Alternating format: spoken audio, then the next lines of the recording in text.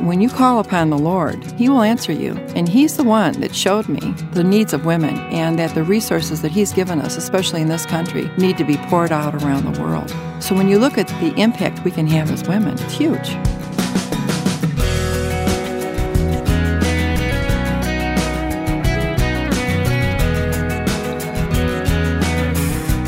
Welcome to this week's edition of First Person. I'm Wayne Shepherd, and our guest this week is the founder of an organization that seeks to come to the aid of women and children in Africa. We'll talk with Vicki Waterlich today.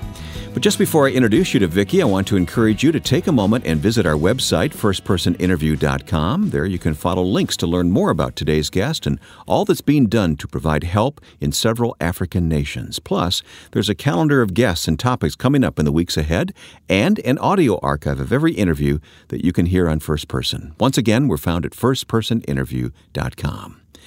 Vicki Waterlich and those who volunteer with her at Hands of Hope work to raise community awareness and provide resources to women and children that offer education, address health concerns, and provide the tools and resources for women to be economically self-sustaining. They open doors of opportunity for health and development that otherwise are not available. And I invited Vicki to sit down in the studio with me and tell me her story. I was the director of women's ministries in our local church, the Village Church of Barrington.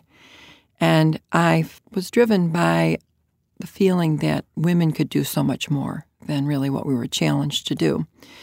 So a few months after I took the position, we went to Nigeria to visit a doctor who grew up in Barrington, who was on a mission trip with her husband, who was also a doctor. And she was doing the surgical repair of young women who had been married off as young as 11 and then impregnated. And then through the birthing process of trying to deliver a baby when your body hasn't really developed enough to do so, the girls would either die, they would deliver a dead baby, but as a result of that, they would leak urine or fecal matter. Sometimes they were paralyzed. And in the context of African village life, the value of a woman is her ability to bear children and to raise children. So now this woman has no value, and they are outcasts. And there are estimates that in Nigeria at the time that I went, there were 250,000 women roaming around in the fields with this condition. So that's what we went to see. And when you saw it, I mean, your heart goes out to them, but did you feel called or moved in any way to be a solution to any of that? Well, when I saw it, and I saw these beautiful young girls, I immediately thought about, this could be my daughter. And then something clicked inside of me, and a bit of an outrage that we could live life in the United States and not be aware of these issues. And I thought, I'm going back, and I'm going to tell women in our community what is going on, and I had confidence that the women in our community would want to do something. Did they? They did.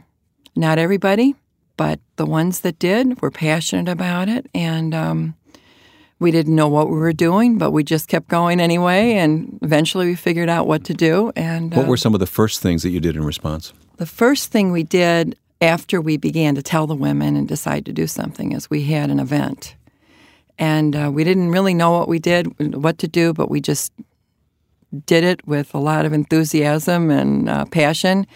And after our first event, we had raised $70,000, and people were amazed. And so we built a 50-bed hostel at the clinic where these women were being operated on. And then eventually we also raised funds for some vocational training for the girls that were repaired that could do something with their lives. Take me to those trips. I'm sure you've had many trips since that time, but talk to me about those trips and what you learn, and tell me about the people that you meet and the needs that are there. It's been a journey. We really didn't know what to expect, and I liken it to understanding poverty and some of these issues to an onion that you have to peel. You get one layer off, and you find something else, and then you take that layer off, and we're still peeling. For example, one layer of the onion was when we were in Zambia, and we had a Jatropha project, which is a plant that produces biofuel. And the people in the village had made little bars of soap. And they brought a little pan over and a little bar of soap and a rag. And they were showing me how they scrub the rag with the soap and how they clean it. And I thought, well, yeah, I know how to do. We all know how to do that. And then I realized this is the first time they've had soap. Wow. And so the layers of poverty there are like that. They're stunning. You're still helping these young women today, but it's gone far beyond that, hasn't it? Tell me about some of the other things that you're doing. Well, we went from Nigeria, and we were about 4 years off of the Rwandan genocide, and Nigeria was an awakening. And so I thought, well, what else is going on here? What have we missed? What have I slept through? What did I watch on the news and then turn the TV off and went up to bed to have a sound sleep? What's really going on?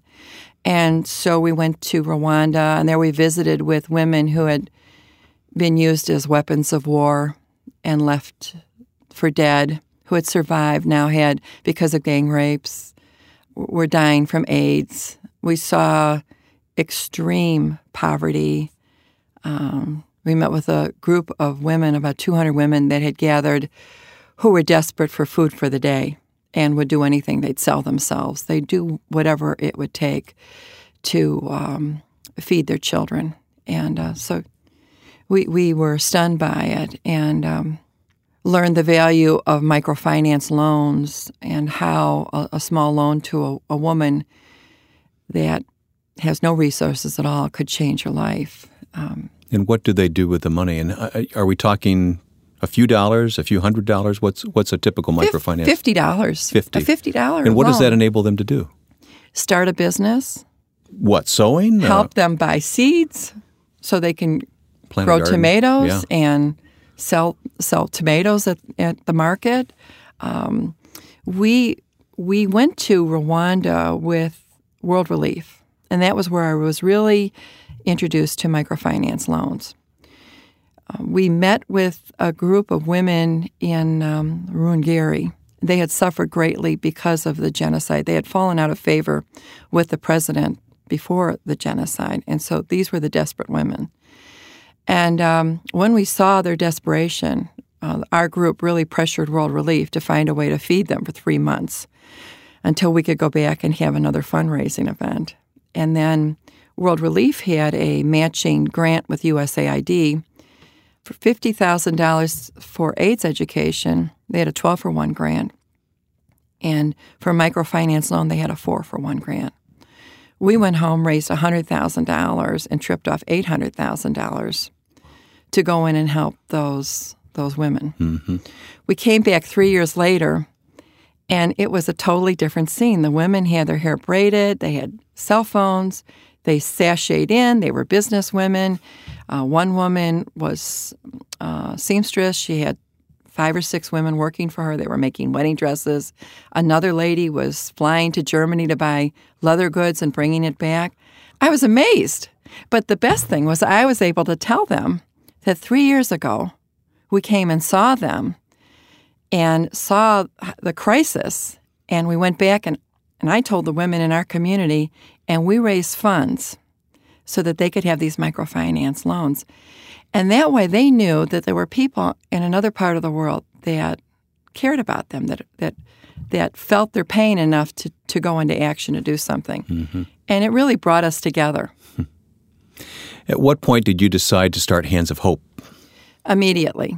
With our first fundraising efforts, we had to form a 501c3. I mean, we were moving so fast. So we formed Hands of Hope immediately so that we could raise funds. But that's no small task.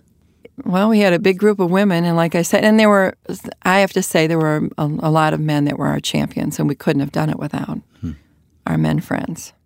We were driven by passion, and we did what it would take. We weren't going to stop. And when I went into women's ministries, I thought, okay, how far can we go? Well, maybe we're not challenged enough in our local churches, or maybe we're not encouraged enough by one another. I did learn a couple of things on this path, and one of them is that whatever you believe about a woman's role in the church, God has called women to minister to women and children. That is 3/4 of the world. And God showed me this himself. I mean, I don't want to sound, flaky, but when you call upon the Lord, he will answer you. And he's the one that showed me the needs of women and that the resources that he's given us, especially in this country, need to be poured out around the world. And so when you look at the impact we can have as women, it's huge. More from today's guest, Vicki Waterlick, and Hands of Hope, coming up on this edition of First Person.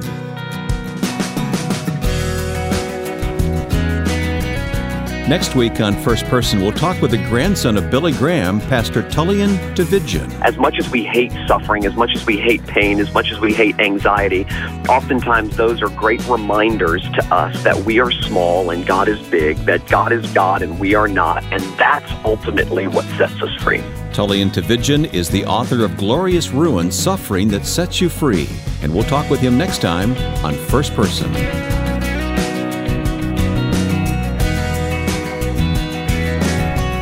Let's continue today's conversation with Vicki Waterlick of Hands of Hope, which has been around for about 13 years. I asked Vicki to explain what's going on right now with Hands of Hope as they serve in Africa. Well, after about 5 years of working on projects and sort of on this journey, we went from Rwanda, did some work in Burundi, funded some microfinances and loans in Congo, and then I met the First Lady of Uganda. And went there, saw what she was doing. I love Henry Blackaby. He's one that says, look around and see what God is doing and then join him. And I really saw God doing a lot through the First Lady, so we joined with her and did some efforts. It was kind of a girl thing. And her experience was that a lot of organizations come in and try to help the people. But we were the first organization that came in and said, hey, you're doing great things. We're women trying to help women and children. You know your people better than we do. What can we do to help you? And so we worked with her. And then a few years later, the Zambian ambassador to the U.S. invited us to come to Zambia. We actually went back there a few times, and I got to meet her family. Her father was the king of the Western Province. Actually, it was Northern Rhodesia at the time. And her grandfather was also a king, and he welcomed David Livingstone into the land as a young man. Wow! And so they have quite a heritage of walking with the Lord and caring for their nation. But now, in the Western Province, because of probably political reasons, they have really been suffering. And while Zambia is one of the poorest nations in Africa, the Western Province is the poorest province. Once we met the people, once we saw the issues, we began to think differently. And we said, Africa, you could do projects in Africa forever and ever and ever. And while they do have impact, they don't have as much impact as they could have if you dealt with all the issues of poverty. So if you think of poverty, we talk about the cycle of poverty. I did a little study on what the cycle of poverty was, and it goes something like this. If water isn't accessible and you have to send someone out for water, and it's 5 miles round trip 3 times a day for water, obviously if you're a mother, you can't work. If you're a child, you can't go to school. If the source of water is polluted, you're all sick, the father can't work. And so water was one of the main issues. If you build a school and you don't have water, your child isn't going to go to school because there's no water. So we looked at it all and said, okay, we need to do economic development first. Economic development will take the edge off of the crisis. When you take the edge of the crisis off of parents, they begin to think like parents instead of how do we feed our children. They're just in survival mode otherwise, right. Aren't they? Yeah. So they're just reacting. But as soon as they can provide for their children, they're just like us. They want their children to have a better life.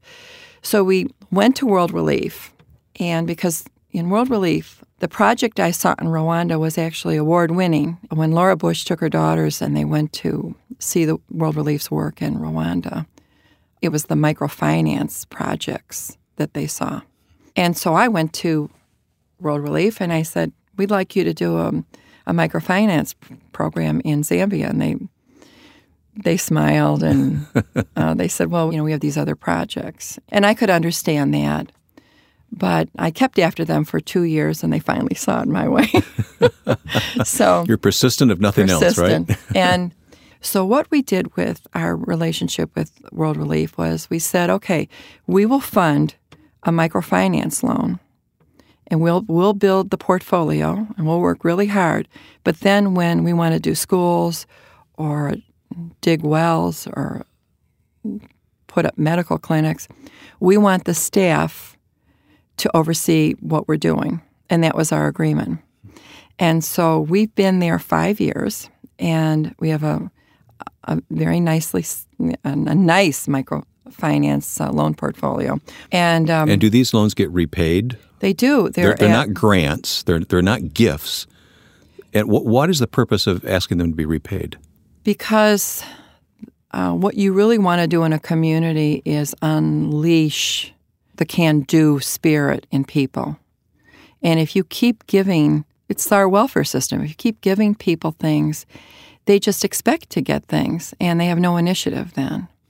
So we have even found that even in the Western Province, in areas where big organizations have come in and have given too much away, there isn't the same energy, there isn't the same initiative as if you go into the far-reaching communities where they've never had help. Those people are energized to make a difference. It lends to personal dignity, too. Absolutely. And we just came back from Zambia last August, and there we visited a community a year ago when we were there. This community had to walk five miles each way for water. And when they got there, they shared the water with the animals. Oh. So, it was polluted water. Yeah. The children had to walk 5 miles each way to school. So most of the children didn't go to school. And the health clinic was 12 and a half miles away. And women and children have died on the path trying to get help. And they basically said, we feel like we're forsaken. Well, we put in 4 wells in the community. We mobilized the men of the community to make bricks with a diesel-run brick-making machine that we purchased. And this past August, we dedicated a new school and a medical clinic.